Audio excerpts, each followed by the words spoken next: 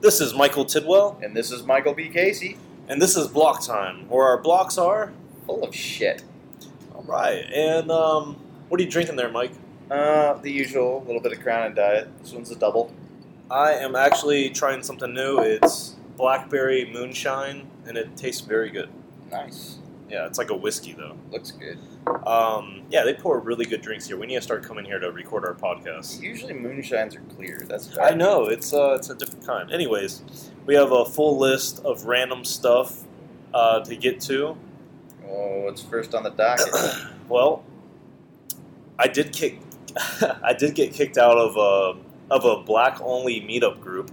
Why did a you couple weeks show ago. up to a black-only meetup group? So, first off, I wasn't even allowed to show up. Okay. So it was a meetup group, and it was about black cryptocurrency, right? Yep. And it was on like Martin Luther King Boulevard or something. Uh-huh. And the guy was like, "I don't want you to come to my meetup group." Uh-huh. You should have shown up in blackface. That would have been awesome. Well, yeah. So, anyways, so at first I thought, okay, this is a little racist. Like, I don't know. This is funny. Like, it's funny because it's like I'm not allowed to come because I'm not black. So I messaged him and I asked, why can't I come? And he pretty much said, well, you're not black. And I posted that in the dojo. Not even 5 or 10 minutes later, Chris DeRose joins the meetup group. And So I get kicked out. So he kicks me out and he removes me from his group. I check back at his group again. Chris DeRose has RSVP'd to his meetup group. It's so funny. and then I think he gets kicked out too. But so he messages me back and he says, because I kind of push him for a little bit more of an answer, and he's like, "Look, I don't want you getting hurt. I don't want you getting beaten up." Kind of stuff. So it's kind of like, all right, well, he's kind of looking out for me. But well, this is the problem with affinity groups. Is by definition they're exclusionary, and by definition they promote divisions from people and basically segregating people amongst certain lines. Like, I mean, that's the thing though. Like, you talk about like feminism. Well, nobody says you can't be a feminist and have a penis. Those you can show up to a feminist meeting. It's usually not fun, but you can show up to it, and they're not going to kick you out. It depends on the feminist meeting, I guess. So this is actually what he wrote to me, because I kind of forgot. But he says, so the funny part is I actually had previous correspondence with him because he's come to my meetup group, and he's asked me technical questions and stuff. So I didn't even realize I've actually met him in the past and talked to him. So he started his own black group. Yeah, essentially. He says, "Hello, Michael. Really don't think this is a meetup group that you should come to or be interested in. You should really do some research on what Black Wall Street is all about." And he sends me a YouTube link that's about almost 3 hours long. And I'm curious. I skimmed through it, and it's pretty much just how, what black people have been oppressed by white people. And This is interesting. He calls himself an Afro descendant, and the first thing I thought of was Afro Man. Okay. I kind of, at one point, I kind of want to be, if I had a fro, would I be an Afro descendant? I don't know. Jews have fros. That's what I was thinking. I think Jews are allowed to come to his meetup group as well. But I don't know. I just don't like the whole fact that these are exclusionary in general. It's one thing to have a promotion group, but I don't know. I don't think that the people that he's dealing with and trying to educate will be particularly better served by being, excluding potential members of the group that may know a lot. I don't know. I just thought it was funny. There's to speak of that, there's actually a couple of meetup groups sprouting out in the area besides just ours in Bitcoin Atlanta. Oh yeah. So the Dash group.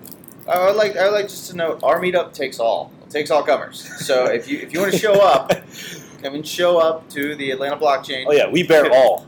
If you want, we're not just limited to Atlanta. If you want to fly down, come on. Actually, we've had a couple of people from pretty far. We had a guy from Alabama. Phoenix. Yeah, one guy from Phoenix. Well, yeah.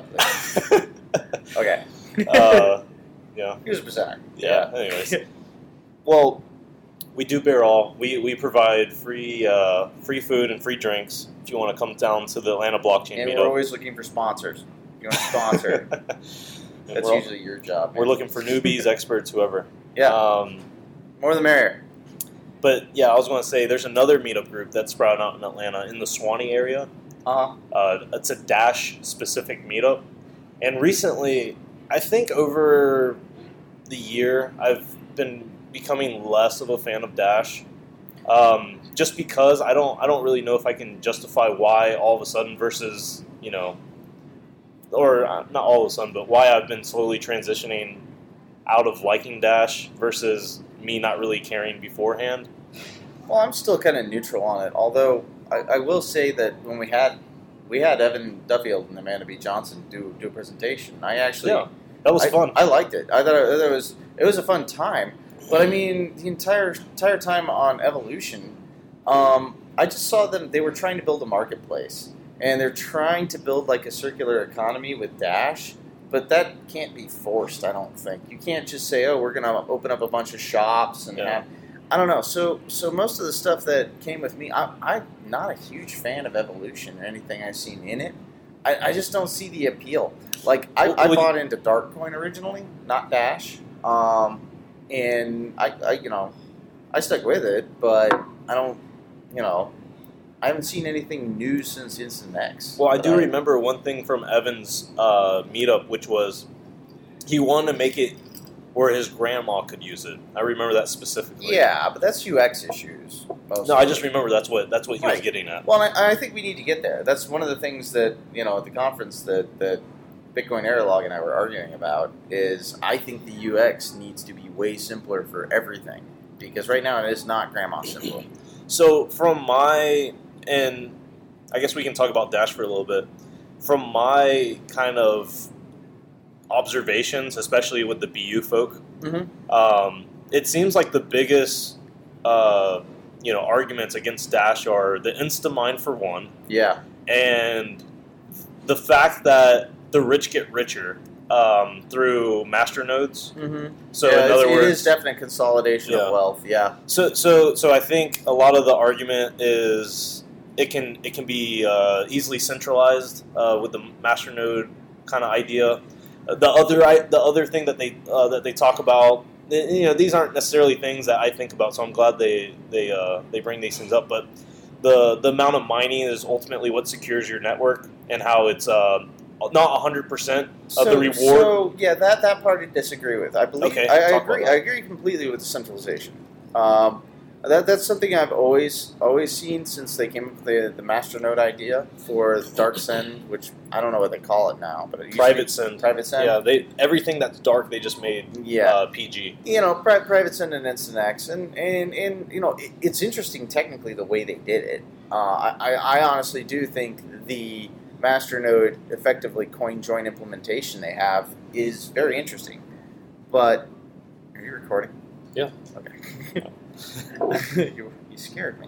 No, I was just looking at the H4. No, keep going. So, but ever since they came up with the masternode network, that has always scared me because quite literally what Dash is doing with their private send function or private send is they're operating a coin join mixer in a centralized fashion where two nodes win. At least this is the last I remember it. I haven't read up in a while. And two nodes operate in the premix for that round, and they actually verify that all the funds went through. And basically, it can be said that according to U.S. law, those nodes could be complicit in money laundering. I mean, I don't know enough to say that, but I know enough to know that hey, that could potentially be called. So if they identify you operate a masternode and it is involved in a specific transaction that they can build a case for money laundering, then I have a feeling one day they could take some people to jail over it, just to make an example out of them. Because I don't think they're going to like this one single bit. You don't have problems like that with Monero because everything's done by default. You see the same problem with Zcash a little bit. Because when you have optional, then you're explicitly hiding certain transactions. That's a good point. Like something like Monero, all transactions are kind of obfuscated the same way, right? Or there's no intentional obfuscation other than the fact that you're just using. That's actually an interesting point. So just for our audience, we're not necessarily trying to pump any coin on this podcast, so we're not telling you to buy Dash by any means. We're just trying to understand. Yeah, just to let you know the flow of this kind of podcast where we'll just be discussing ideas and brainstorming. But I would say I'm pro Bitcoin, but I don't know if I'm going out on a limb to say I'm definitely bullish on Bitcoin. Yeah. I mean, other than the major, the sort of Damocles hanging over the head, which are the scalability issues. So what do you think? What do you think about the idea where, since not all the mining reward is going to the miners, it would cost significantly less to attack the network? So okay, yeah, I'm not worried about that because that is 45% of X, right? So it doesn't really matter because that could be affected much more by the price going up or down than by the fact that you go to 45%. So the price has, in fact, gone up by like double or something since at least at one point in time, in which case it's more secure now based on those calculations than it was then. So do you think with their model that they actually have a higher Dash price, which actually makes it more secure for them, even though they have a lower percentage? It's possible, but I can't speculate that caused it. But what I'm saying is the 45% versus the 100% is arbitrary. Either it's insecure or it's secure. So above a certain threshold it is secure. Below that threshold it is insecure. But I mean, even if so say let's change the argument a little bit. Say it was 100%, they say it was 100% of it, but they still don't earn enough to secure the network. It doesn't really matter. If 45% is good enough, then it is good enough. But it's I don't know. I don't buy the argument that 45% in and of itself means the network is insecure. I mean, it may be, that's fine. So speaking of altcoins, OneCoin has an alternative now. It's actually OneCoin has some competition with Swisscoin and eDinar coin, in my opinion. Yeah. So read a little bit about Swisscoin. It's funny to see something ape OneCoin that closely. It's amazing that one of these exists, let alone multiple. It's kind of incredible to me. So for those of you who haven't really researched OneCoin or Swisscoin or anything, it really is amazing how things go from being, okay, this might be legitimate, to being, okay, this is kind of a scammy kind of altcoin, to this is just a plain out scam by any measure. Like, to the point where, we talk about, or not we, but I remember, BU saying that, some of the best, some of the scammers don't know they're scamming. I find it very hard to believe that the top level people of, OneCoin and stuff don't know that they're and I was talking to Fluffy Pony at the conference, and he had a very interesting take on that. Because he said, part of the thing and why I say, well, Dash may not be all that great in certain regards, but it's an experiment. It's experimental. Sure. They're trying new shit. Sure. And he said, well, yeah, but how far do you take that? Because you could say, well, OneCoin's an experiment. And, truly, and, he's kind of right in that regard. I mean, except for, the distinguishment that I make is one is an over-intentional scam with absolutely no desire to follow through in any way, shape, or form. The other one, it's jury's out, but it's likely not. They stand to gain much more by it succeeding than to fold a Ponzi. So, especially with the Instamine, if you think about it that way. Anyways. So well, okay. Let's. I'd like to explore OneCoin a little bit more. Do you remember how we first came across this? Do you remember? Because I remember I had never heard of it. So yeah, this is so my big thing, especially like in 2015. Yeah. Beginnings of 2014, I think, as well. I was super researching all these altcoins, and I think the biggest point about OneCoin was that they didn't appear on CoinMarketCap.com. Oh yeah, no. So you what I remember is you texted me or you said, oh, that's you said. Yeah, that's what is this OneCoin I'm seeing everywhere? I'm like, what? Yeah. So I was texting you, and I was saying, why? Like, I was so confused. It's almost like when something is there I don't understand, I have to explore the shit out of Yeah. it. And I was saying to you, what's OneCoin? I text you, what is this? What is this? And what was it? I had to go and then Googling, and I was like, immediately you had an answer for me, which was very impressive. I took about say- three Google searches. And I Yeah. was like, this is a fucking scam. I was very impressed with your ability to because it took me probably, I don't know, I just couldn't believe something so popular was a multi-level marketing kind of idea for like Well, there's bullshit, like but- three main go-to searches I go to. One is CoinMarketCap, see if it's posted, so that gives the coin legitimacy at least that it's there. And then two, there's a couple other ones, I don't remember what they are, I'd have to search for them, that actually tell you, and they compare all the different coins in the ecosystem and their mining attributes, their total supply, their difficulty all the information about a coin. And I looked, and there was nothing, absolutely nothing for this. So this is my research. It consisted of a lot of YouTube videos, Yeah. and a lot of the YouTube videos were made by OneCoin fanatics, or paid spokesmen or whatever. Yeah. And I was just like, why are these people pumping OneCoin? And they would have so many OneCoin videos, and it's like obviously like these people have been told to make videos or whatever for their affiliate program or whatever, Right. And Well, yeah, I'm sure that's how they earn more OneCoin. Yeah, Is proof of video, proof Oh. of pump, proof of pump. that's funny. Yeah, Yeah, POP. yeah. Anyways, so not to get off, I want to talk about some other things that are happening with meetups. So Jack Shaw and Ed Shaw, they're brothers. I only met Jack. I've never met Ed. So they just came up with like, I don't know, maybe the most buzzword-filled meetup group I've ever seen. It was like fintech, IoT, cryptocurrency, blockchain meetup group. Panacea. Yeah, they had like one other. Oh, it was like big data, IoT, blockchain, fintech meetup. Anyways, they're coming out with a company, and they have this meetup group to talk about their company. I think is like the structure, as well as like maybe other subjects. But So you sent me a video. Is this the fire thing? yeah, fire chain. Yeah. So I don't know what was up with that, but they took the fire metaphor way too far. you know what's funny? Their meetup group was here. At Gordon Biersch, where Yeah. we're recording right now. Yeah, their meetup group was here, and I totally crashed it. Oh, nice. So I tried not to be rude. I was told by a couple people there that I talked to afterwards, or several people there afterwards, that they said I wasn't rude. You went to a OneCoin conference too, like a OneCoin meetup. Oh yeah. Right? Well, yeah, I wasn't going to talk about that. Oh, I'm okay. embarrassed to say I actually fell for going to that. Yeah. But yeah, they Well, I mean, it was blockchain, right? yeah, Okay, they didn't say OneCoin on it. But Of course anyways, not. the one that Ed was running, or he was sick. He had a co-partner come to advertise for it. It was really interesting because I started asking them hard questions about blockchain and how they're using blockchain, why they're using blockchain. Is it really a blockchain? And they didn't try to hide the fact that there were no blocks.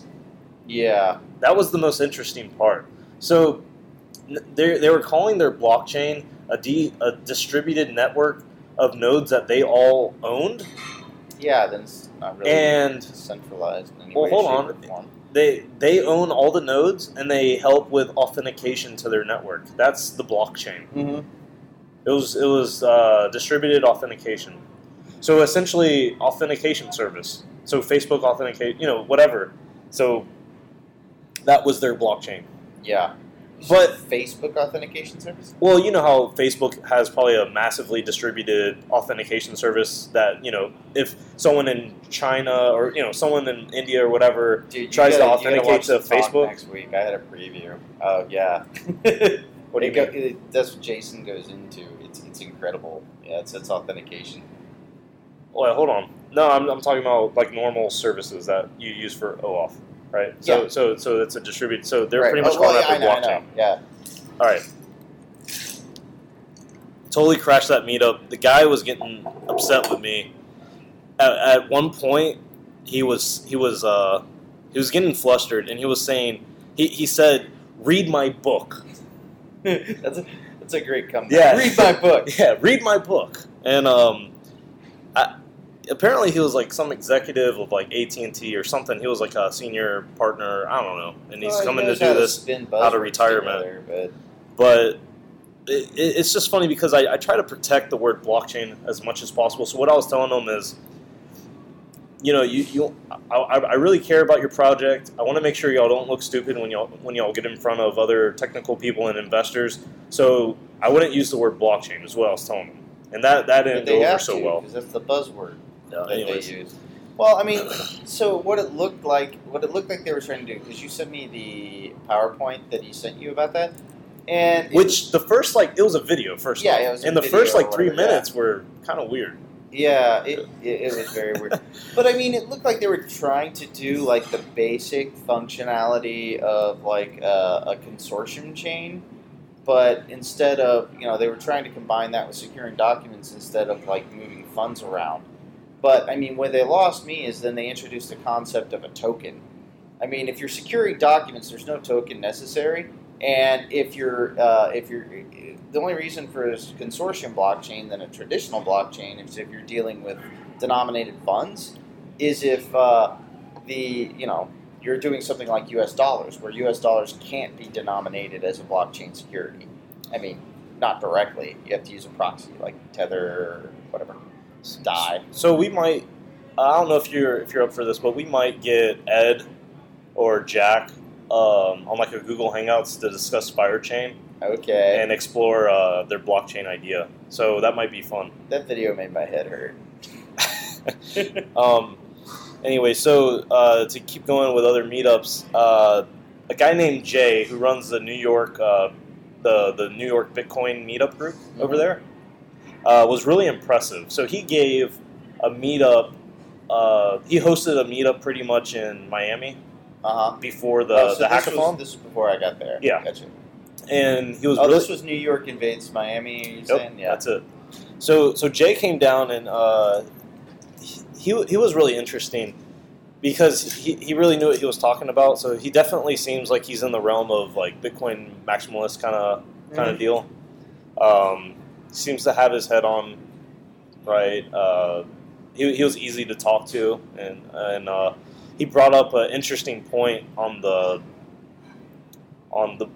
So I brought up block size, right, and I wanted to talk about that. And he was fielding, questions as they came in, kind of during his presentation. He brought up an interesting idea because I think the biggest ache of bigger blocks isn't necessarily that you have to have a hard drive now that holds more data. It's the fact that you have to now validate this entire block.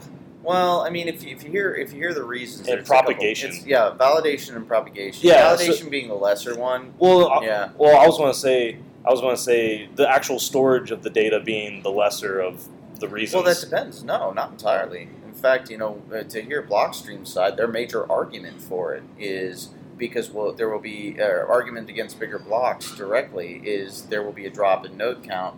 Because people won't be able to. So if you take it to its logical conclusion and you keep ramping up on it, then nobody will be able to afford to host. What do you mean logical conclusion? So like say block size increases. Okay, block size increases more. Okay, it increases more. Okay, you're saying slippery slope to the fact that nobody can run their own node. And I've seen this argument come out over and over and over again. I think this ignores effects like Moore's law. Whereas the space of hard drives and bandwidth has been growing in an exponential rate. Cost has been decreasing, and this is a pattern that's become. And I know there are cases of people who live in third world countries who don't necessarily have it, but they can connect one of the other nodes that does, and if they want to invest, they can. And the whole counter argument to that has always been that if you have more inclusiveness. Then if businesses are involved in Bitcoin, then it will behoove them to host their own full nodes and bear the cost of that. So then the ecosystem will be, quite redundant and sound. Okay, so my opinion is that is the least of the concern as far as block size. Okay, yeah, I'm not saying it's not. I kind of agree with you. Yeah, I'm not. I mean, it's all subjective, I guess, or at least to some level. The issue with propagation is largely due to the Great Firewall of China. That's pretty much the big part. That's actually what I wanted to talk about. So Jay brought up an interesting point where China owns the majority of the hash rate. Yeah. And if we start increasing block size, and let's say block size was 20 megabytes, and we were actually filling it to 20 megabytes in some kind of different world, right? Yeah. So let's say blocks were 20 megabytes, and they're getting completely filled to 20 megabytes. Now, what he was saying was we would start, since China wouldn't be able to propagate those blocks out to the network fast, that we would be burning and wasting time building our own chains just to get sniped by five or six blocks of honestly, China that if just they now is wanted getting to do that, propagated out. that's not a propagation issue, because if they wanted to do that, they could just do a block withholding attack. The same thing. That's actually what I argued during the Right. meetup.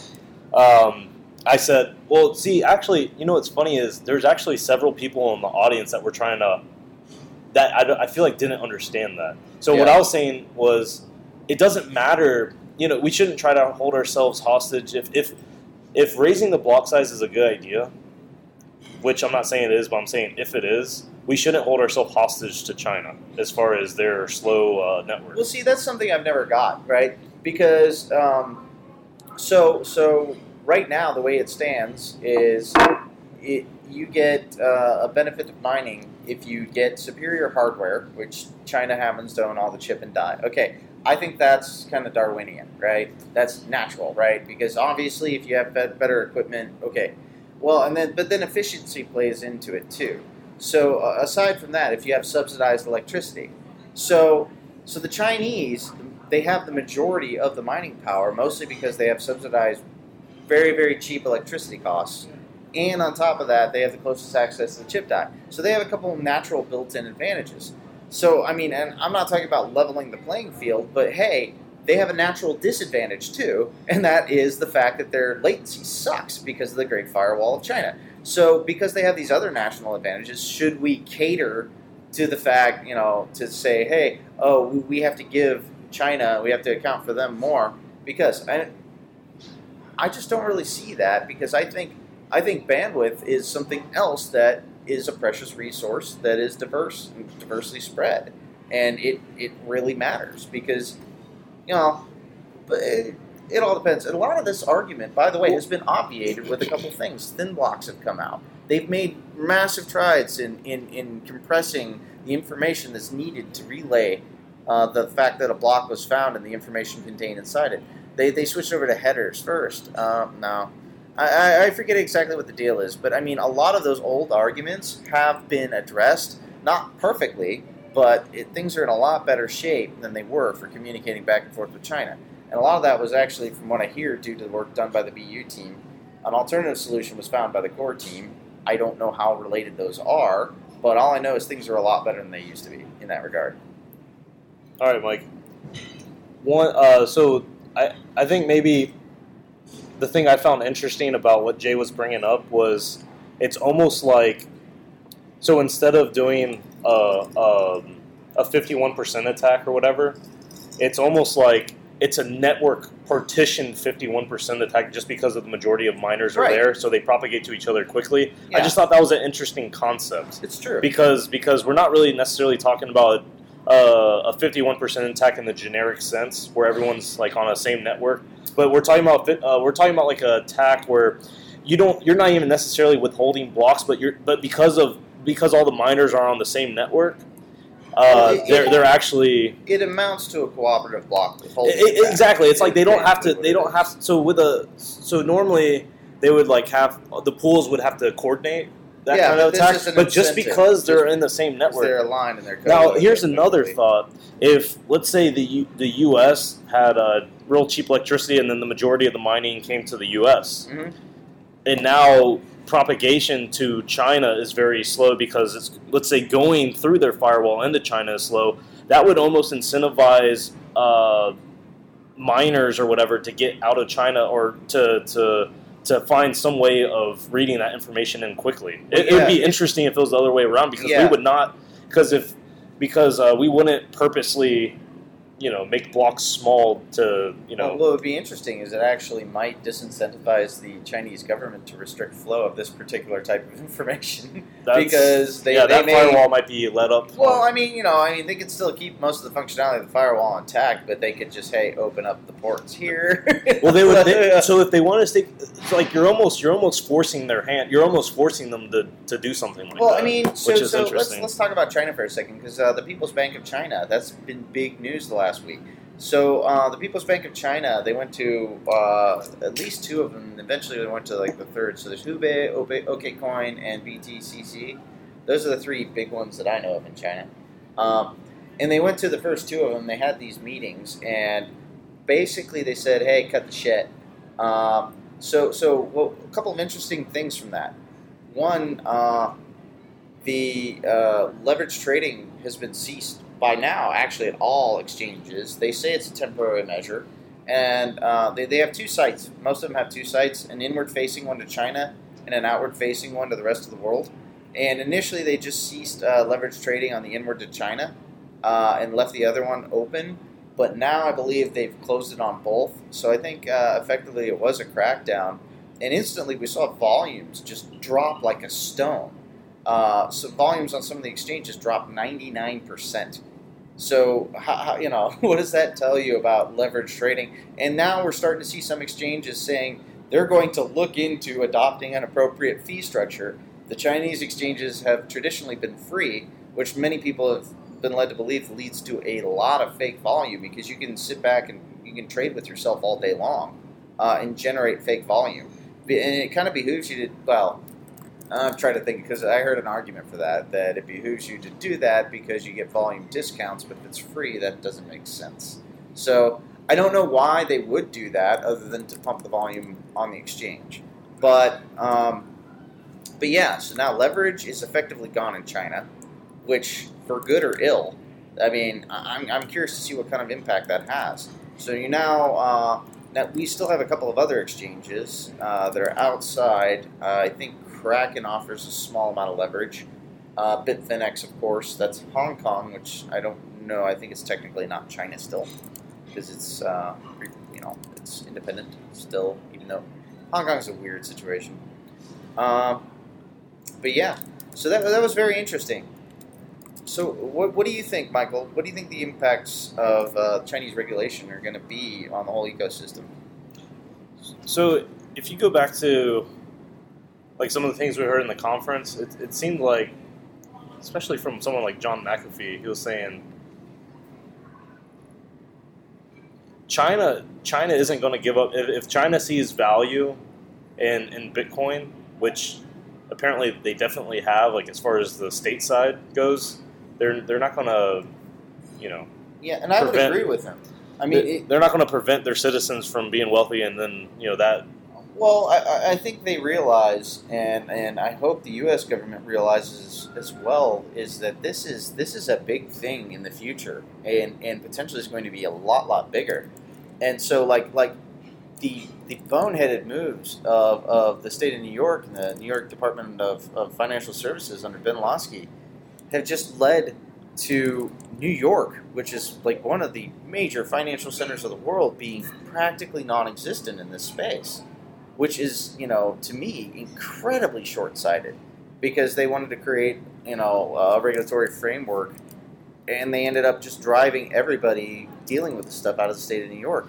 That was another thing. Coinbase did actually get a bit license. Coinbase, though, Coinbase is everywhere, actually got a bit license, so finally they can do business in the state of New York again.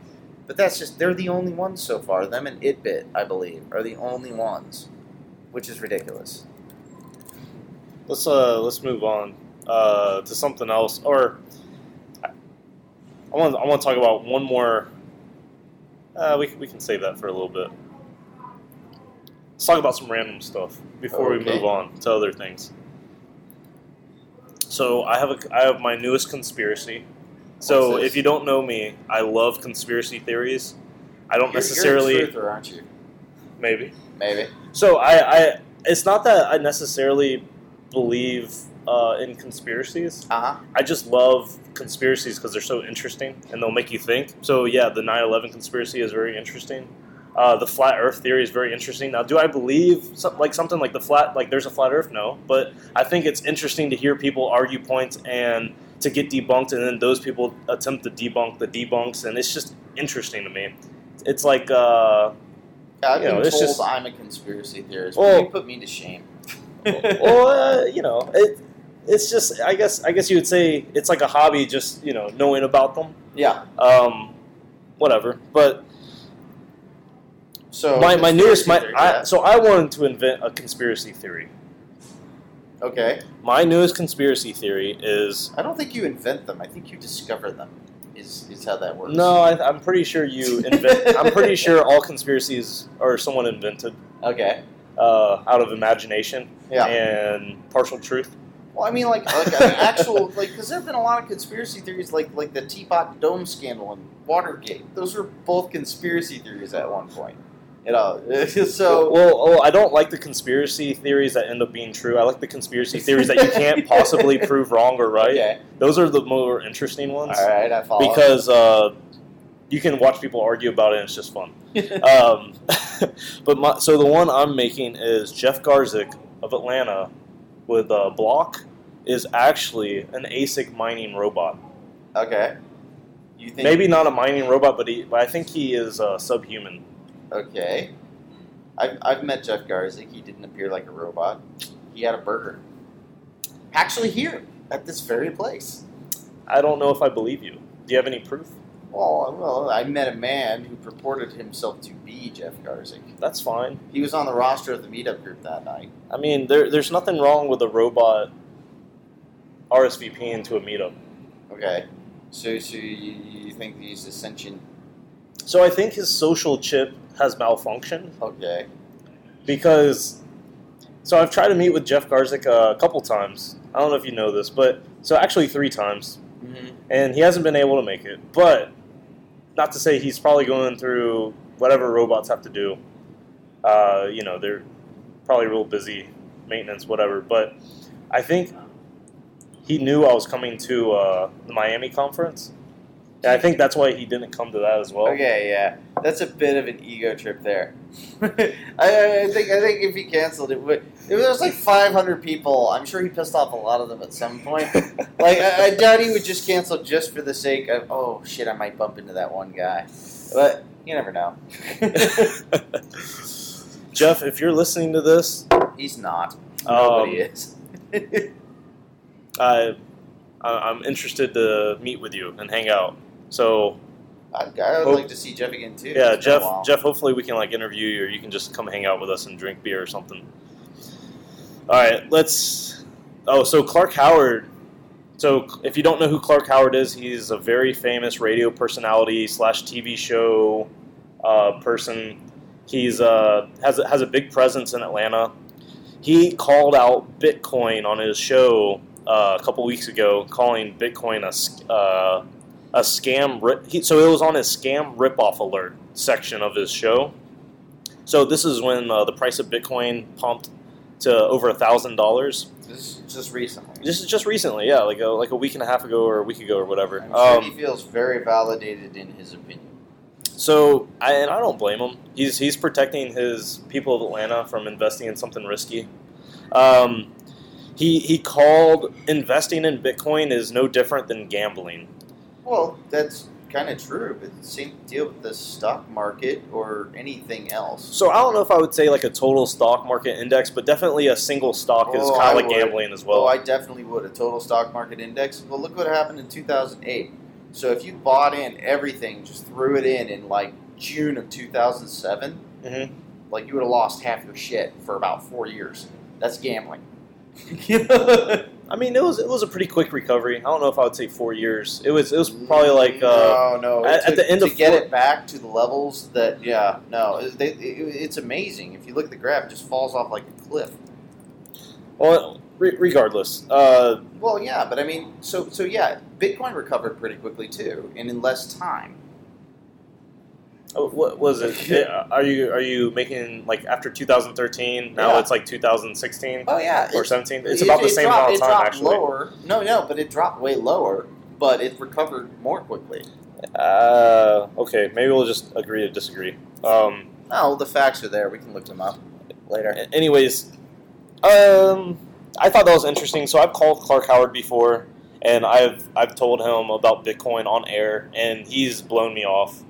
I just said, hey, this is something that, just to look at. And hindsight, we probably shouldn't pump Bitcoin at all. No. Probably just talk about it. I try never to. I would say I do. I would say it's hard not you should probably never tell someone to actually invest in it. And I think the problem is this is the first technology that is very closely interesting with price. I don't know, correlated, with the as far as the media coverage. Technology that is itself an asset. Yeah, I mean, that could be argued, that statement.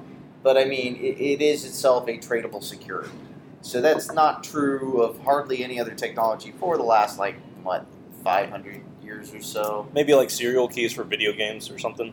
Yeah, but I mean, or serial keys for software. There's not much of a major secondary market for those. It's not. No, I'm not. I mean, the problem with the serial keys for software is you can double spend them. Well, yeah, but I mean, you know what I'm saying. So, but again, they're not tradable. There's no associated price on a mass market. Well, so if I have a Adobe Photoshop key, you can sell that. Right, you can potentially, but that market's not really there because you can double spend those keys. It's not a commodity though. Those aren't a commodity.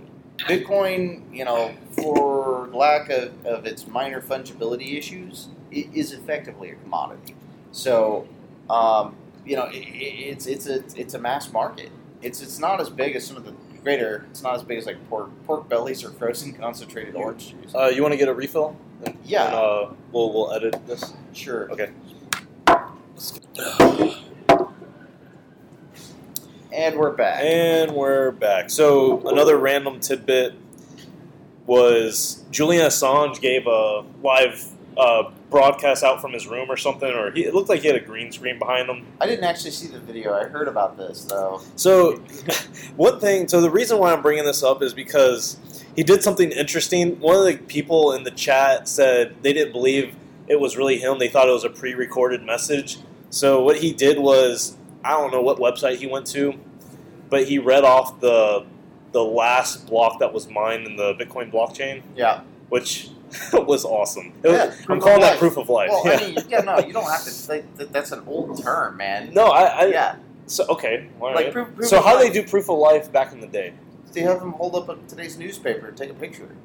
That means they were alive today. You could print a newspaper early. No, you can't. Not more than a couple days early. I mean, you can't make up the news before it happens. You don't know what the headline's going to be. Okay. Yeah, proof of life. It's an old concept. Okay. Anytime anybody has ransom, it's proof of life. I see what you're saying. You're kind of killing my vibe right now. I'm sorry. Well, I wanted Bitcoin.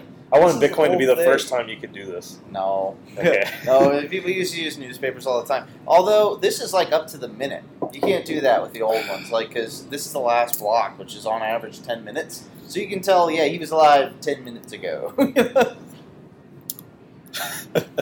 So if, you printed a newspaper early, you would, and you're like a... But you would have to know you would have to make the news true. Well, yeah, exactly. You'd have to, if you go can out. tell the future to that degree, your best bet is not to kidnap somebody for ransom. Your best bet is to go, make a speculative bet on something you know is going to happen. But yeah. What's some more random stuff? All right, so you want to talk about this? What we're talking about as far as why Bitcoin's going to not really get messed up as far as, because I was arguing it was the 21 million cap, but you're saying it was the auditability of Bitcoin. For what? So I think all right. So I'll just state my my case. Ahead. I'll argue with you. I always do. So I think the biggest reason Bitcoin won't get fractional reserved extremely, mass fractional reserved, and mass scams off chain won't happen. And I'm talking in a broad sense. And I'm not trying to say fractional reserve is a scam. I'm just saying that scams that involve kind of Ponzi's that where you might, hold a fraction of the Bitcoin, even though you're saying you're holding the whole amount. So the reason why that won't happen on a large scale is because everyone knows the 21 million limit. So if you're off by like a factor of like 0.5 or 2 or whatever, or whatever it might be, it's going to be very clear, I think, to the public. People in the public are going to be suspicious. They're going to demand proof. And when you can't prove something, it's going to be pretty obvious that something is a scam. And I think what really holds this all together is going to be the cap on how many maximum coins there are. So, well, I think those are two sides of the same thing, because here's the problem with that, right? Is the cap's only any good is if you yourself know any one individual exceeded the cap, or the aggregate of three different companies together combined. So you don't necessarily have that information unless it's published in financials, right? You only know what your account balance is, and chances are it's going to be much, much less than 21 million. So my question back would be, how do you know that the aggregate doesn't exceed 21 million? But it goes to the same thing that I'm saying, is it only works if customers of these services, that, if you have Bitcoin custodial services, which I think are a terrible idea, they're good in limited use, like exchanges. Exchanges are, obviously you have to have some custodial, because you have to put Bitcoin up to trade, and they have to know they have the ability to give it to somebody else when you click that button. And we could have some minor decentralized services, but for fiat, that's very difficult. So getting back to it, I think customers of any service that does hold it, such be it an ETF, like the Bitcoin ETF, the Winklevoss one, any of those services, they will demand that there is auditability. I actually sent a letter to the SEC demanding such from the Winklevoss ETF. And they changed their filings so as to make it amenable. I mean, it's not exactly what I proposed, but it works. I have no complaints about the way that they plan to implement it now, because it will be auditable to anybody on the outside that, in fact, they do have control exhibited of all of the coins that they purport to hold. And, so if you can do that and you can prove control, the next thing you have to prove some sort of measure of allocation to say, hey, these are your coins, right? So you can say that the total aggregate of coins does not equal, because you could say, hey, Michael, you have 20 Bitcoins with us.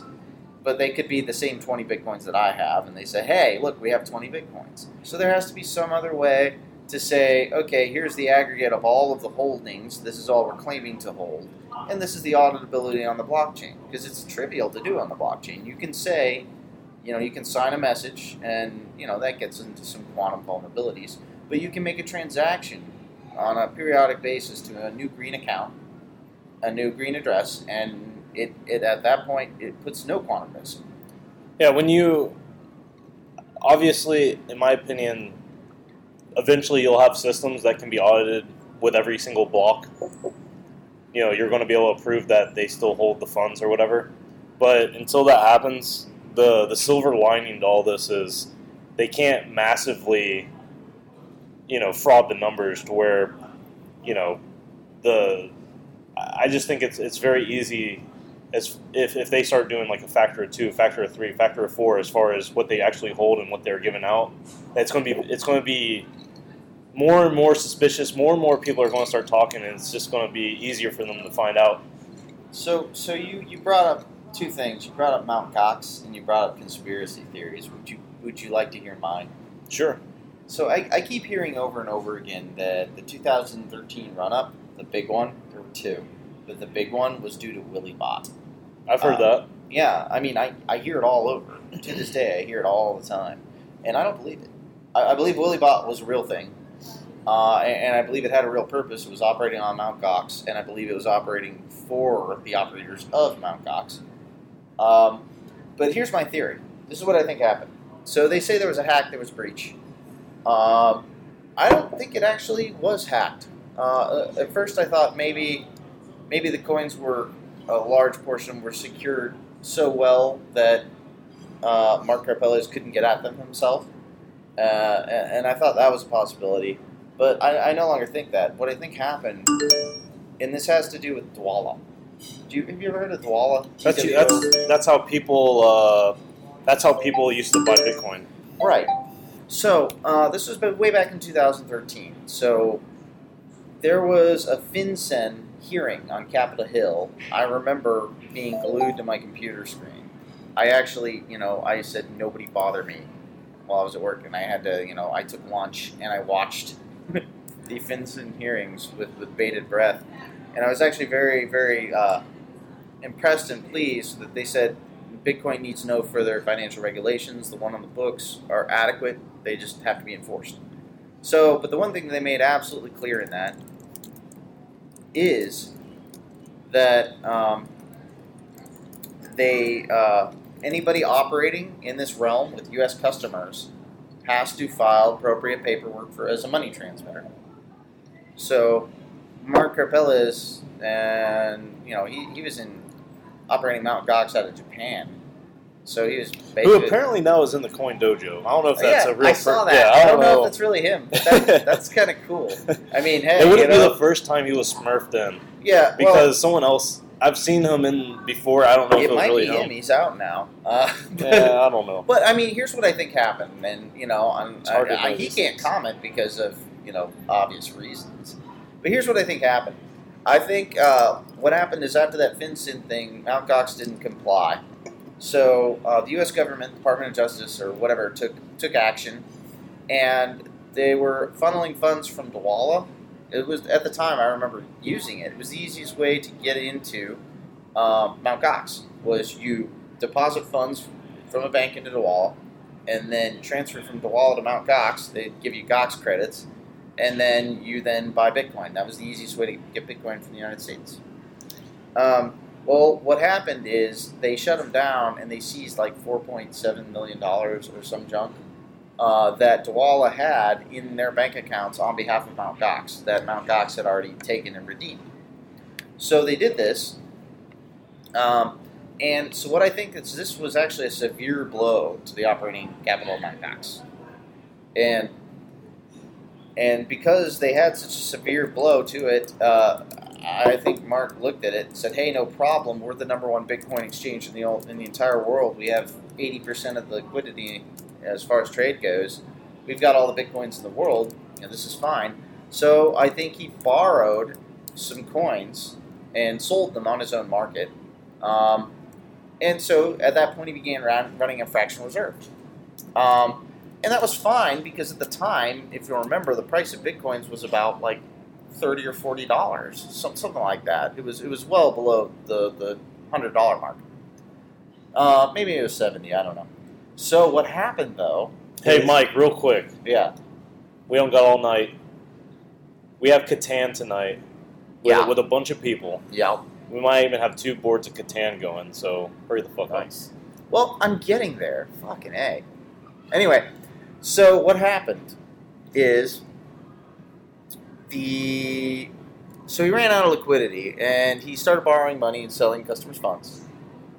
And then the epic price rise of 2013 was not caused by WillyBot. It was aided by it, but it was caused by speculation. So I think Mark Karpelès, all the money that he took, all the Bitcoin he took and sold ahead of time, he created WillyBot in an attempt to buy back. Because WillyBot was doing a constant buy, trying to buy the dip at everything, but it kept going up. So it had to be adjusted. So he kept buying and buying and buying more because it kept getting more and more expensive to buy back the Bitcoin he had already sold. So he short sold a shit ton of Bitcoin really, really low. So then he fucked up. He fucked up bad. Yeah. So that's interesting. Yeah. So has anyone else come up with that theory? I've heard a couple of other people say things along similar lines, but I haven't heard a whole lot publicly. I mean, not that I know of. So you want to hear something interesting that happened today? What? So I Hyperledger. I love poking at Hyperledger, asking their core devs questions. Yeah. Or, at least not necessarily their core devs, but I have talked to one of their core devs. Just anyone who wants to talk about it, because I'm trying to figure out if Hyperledger really has a good use case. I mean, I think there are limited use cases for consortium blockchains. Well, here's the latest. So I went back and forth with this guy on their Slack channel, and eventually it came down to this. So actually, let me pull it up because he said something funny.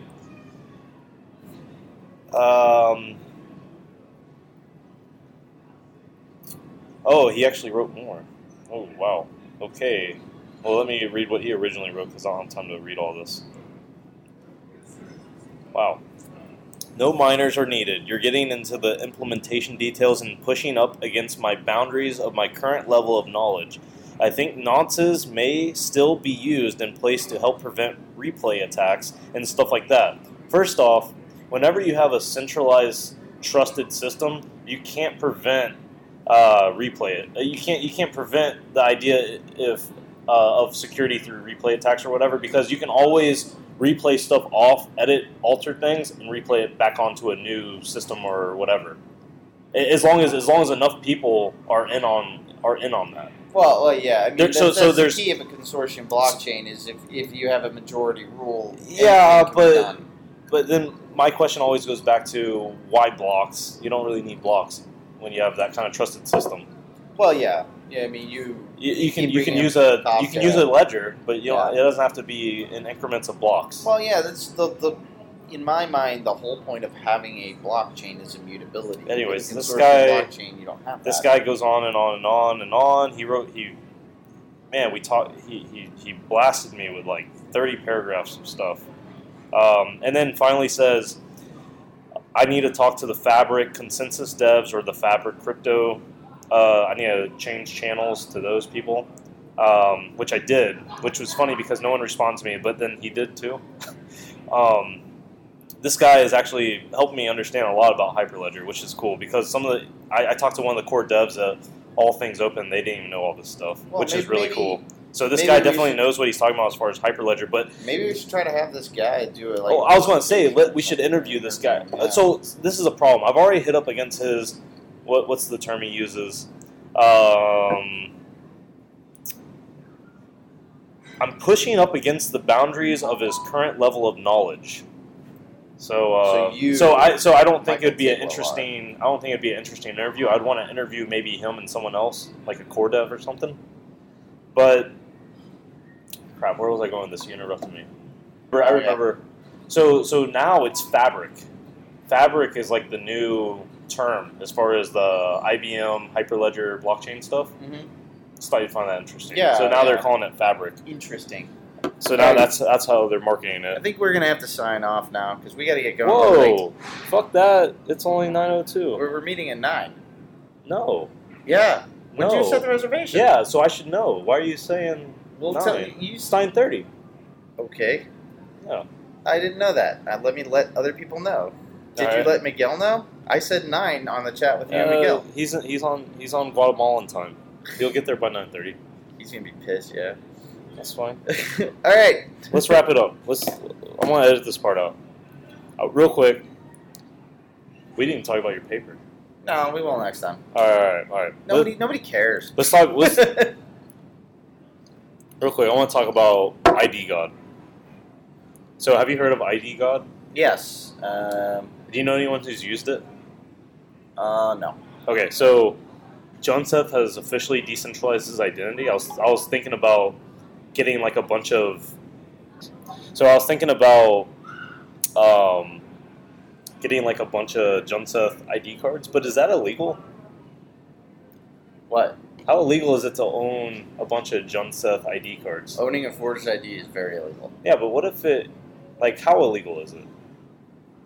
Pretty illegal. I mean, I know Ross Ulbricht, that was one of his charges. It's almost like I want to be funny and have fun with this, but I don't want to possibly get in trouble, like with law and stuff. I wouldn't do it.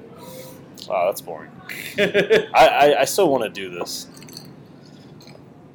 But the fact that it's illegal is kind of... Because then you wouldn't be able to necessarily talk about it publicly. Yeah. Anyways. Did you you know Emin with T-Chan? Did you ever look into that? I didn't look into T-Chan directly, Emin's implementation of it. I'm familiar with the concept, and the guy at the meetup, did you see the presentation on the trusted execution environments, mobile of course. phones? Rivets guy? The Rivets guy. That was really cool stuff, I thought. Yeah. Well, I don't know what that has to do with T-Chan. Well, it's trusted execution environment. It's the same concept, only a different application. So, Okay, yeah, trusted, secure hardware. Yeah, secure hardware. Okay, gotcha. Yeah. So they came out with him and like a bunch of people at his university or whatever came up with a white paper, Mhm. I think, and they I don't know if it's a white paper or article about the white paper, but they brought up a good point, which was if everyone in Venezuela wanted to write to the Bitcoin blockchain, one citizen would get a right, and this is I think not even thinking about transaction fee. This is just how big the blocks are. One citizen would write to the Bitcoin blockchain once every 72 days. So he was saying you can't use that as far as normal crap. You need some kind of off chain transaction. Yeah. And then the other part that he brought up was even if you let's say you double, triple, quadruple the block size, well, you're only going up a factor of 4. So instead of 72 days, it'd be like 36 or like 20 days. And that's actually a pretty good point with the block size because if you're even opening up these payment channels, we're talking about you're only going to open up a payment channel every 72 days or every 24 days if the block size was 3 megabytes even. And this is just for Venezuela, all using Bitcoin blockchain. Not even to think about like a worldwide use of it. I'll tell you what scares me about T-Chan is the fact that we don't know what extra equipment currently, like Intel, is being forced to embed in their processors. So this ties you to a single environment. A single processor can run this. It's all Intel based, so you can't run it on AMD chips. So, if you want to get all conspiracy theory on it, if the NSA compromises this, they can totally pwn everybody's private keys whoever uses this service. Yeah, I don't know, man. I don't know either, but I haven't looked in. Let's skip on to the hackathon. Hackathon. So there's a hackathon in Miami. I placed 4th at it. Congratulations. Thank That's you. quite an achievement. You did that solo, too. Solo. I almost scammed myself into getting a partner and splitting that reward. Yep. That was kind of funny because this one guy, cool guy named Antoine, wanted to partner with me, but I was like, dude, I kind of already know what I want to do. I don't know how much we want to talk about this because we pretty much covered this in the interview with Tone. I mean, Yeah. I mean, Okay, yeah, we don't have to talk about it. But I'm just happy, Yeah, no, it's Happy an about awesome that. achievement. How much did you win? 1.5, 1.5. and I've already sold all of it. No, yeah. I hold no Bitcoin. Of course not. I already profited off of it. You have profit. Yeah. How are you going to pay your taxes on said profit? I don't know. I'm gonna have to talk to. So you know your So I cost want to basis do. I want to is, do TurboTax or something. So this is important. I'm going to say There's a every Bitcoin section. opportunity I get, pay your taxes, people. Just do it. Just do it. So what else? Oh, so you know how I use Tyrion for my hackathon project? And for those who didn't listen to the Tone interview or whatever, my hackathon project was using a clinical trial consent anchoring system where the consent of the patient was anchored into the Bitcoin blockchain using Tyrion. Anyways, Jay from the New York Invades Miami. Yep. I was talking to him about Tyrion, and he had some interesting views on it, like not using op return, instead using like contract, like pay to contract hash or something. Have you? Maybe you know what I'm talking about. I don't know what pay to contract hash is. Maybe I'm saying it wrong, but anyways, it was essentially accomplishing something similar. Another kind of cool part, Tyrion 2.0 or whatever, I don't think is going to need op return. Just I thought maybe you'd find that interesting. I'd be interested yeah, in so- the architecture because I broad strokes definitely understand how Tyrion works, but I don't know how that. Yeah. Let's see. Oh, we did a bunch of interviews at the. Or we did a couple, several. So let's list them out. We interviewed Tone Base. We interviewed Tone, Avi. Avi, Yeah, that guy's crazy. Fluffy Pony, Fluffy Pony. and Bitcoin Airlog. Oh Or- yeah, or yeah. John. Audica. So yes, Audica, yeah. so we did 4 interviews. I want to be Wow, posting. that's a lot. Yeah, I want to be posting For those us, up. definitely, Yeah. Which one did you like the most as far as those interviews? I don't know. I kind of actually like the one with Tone. I mean, and Yeah. Fluffy Pony was awesome though. It was short I mean, and I sweet. had so much fun with Fluffy. That guy knows his shit. You He know? has proof. He has POF, proof of fluffiness. Yeah. So- that guy's great. So if you, one thing about, I think the biggest takeaway for me, which wasn't really a takeaway, but the biggest thing I think is if Fluffy doesn't want to pump Monero, He needs to stop being so fluffy or likable. That's kind of a synonym, right? Well, that's the whole thing, is he doesn't pump it. Because that was the thing, because I heard him say, oh, I tell people not to buy Monero. But I always took that as to mean there's something wrong with Monero. But no, there's never nothing wrong with Monero. So, I don't know. All right, so you know what's interesting is John McAfee gave some interviews after his talk. Yeah? Yeah. Yeah, he interviewed with BU. Yeah, he interviewed with BU and Tone. Antone, huh? Yeah. Well, we're not big league like Tone. Not yet. We didn't even get interviewed by BU. Well, we're not famous enough Chris said yet. he wanted to do like a joint show sometime. Oh, really? Yeah, I didn't probably know that. Terrace Park. Yeah. See, that's I the look thing. forward to So that. that's the thing about. Let's talk about Chris DeRose. Yeah. So he says some things, like for instance, he said like a week ago or 2 weeks ago, Bitcoin can't hit $10 trillion. It's not possible. It'd crumble the infrastructure or something. It all depends on what use case it's at. Well, you know, there's a couple things. There's a couple things he says where I want to know the numbers of how he's getting to that. Yeah, I mean that's the thing is if you come up with a number Yeah. like that, the question is how did you come to that number? And he didn't really have a good answer, in my opinion. Well, I mean, No. he He didn't actually have an answer. It was pretty much. It was just the kind of a dumb assumption saying, well, if you have the current hash rate and you have a 10 trillion market cap, then Bitcoin could be attacked. It's more likely for Bitcoin to be attacked, but that's pretty obvious. I've never followed that whole line of reasoning, so I would like him to explain in detail that whole line of reasoning. Well, I would like them to also go into the. I mean, this is something I want to research too. Like, even if the market, or sorry, even if the hash rate to market cap is way out of whack, what if you can't get your hands on miners? I mean, at some point that comes into play too. I mean, you just don't have unlimited. Yeah, you can attack it, or I think he's thinking maybe you could pay miners more than they're making. Also. I think that's what he's saying. That's interesting. Yeah, well, it's an interesting argument, but that assumes that miners have absolutely no interest in protecting their mine security. You know what I mean? So if miners he's correct if miners are not holders in any regard. Because if miners don't hold any Bitcoin, then they have zero incentive. They don't give a shit. So I would say BU definitely stole the show at the Miami that Bitcoin goes without conference. saying. Especially the first day. Oh, dude. Yeah, I mean, the fact that they set up shop in the bathroom was just so BU. Yeah, it was. Okay, so I had the most Bitcoin moment I can think of at the conference. So Roger Ver had just given his presentation, and I had to walk out and take a crap. So I walked out of the conference room, and so I walked out and I saw Chris DeRose and Joseph standing there, having just gotten badges. And they're sitting there, and they're talking with Roger Ver, and Mo Levin, the conference organizer, who they fought virulently last year over Bitcoin. So he comes out and he asks them, "Do you have badges?" And Joseph says, "Yes, actually we do. We scammed them."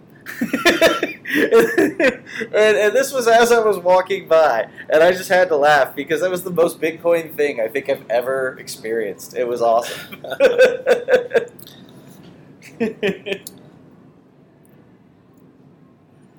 I think our most interesting interview to me. So you said yours was fluffy.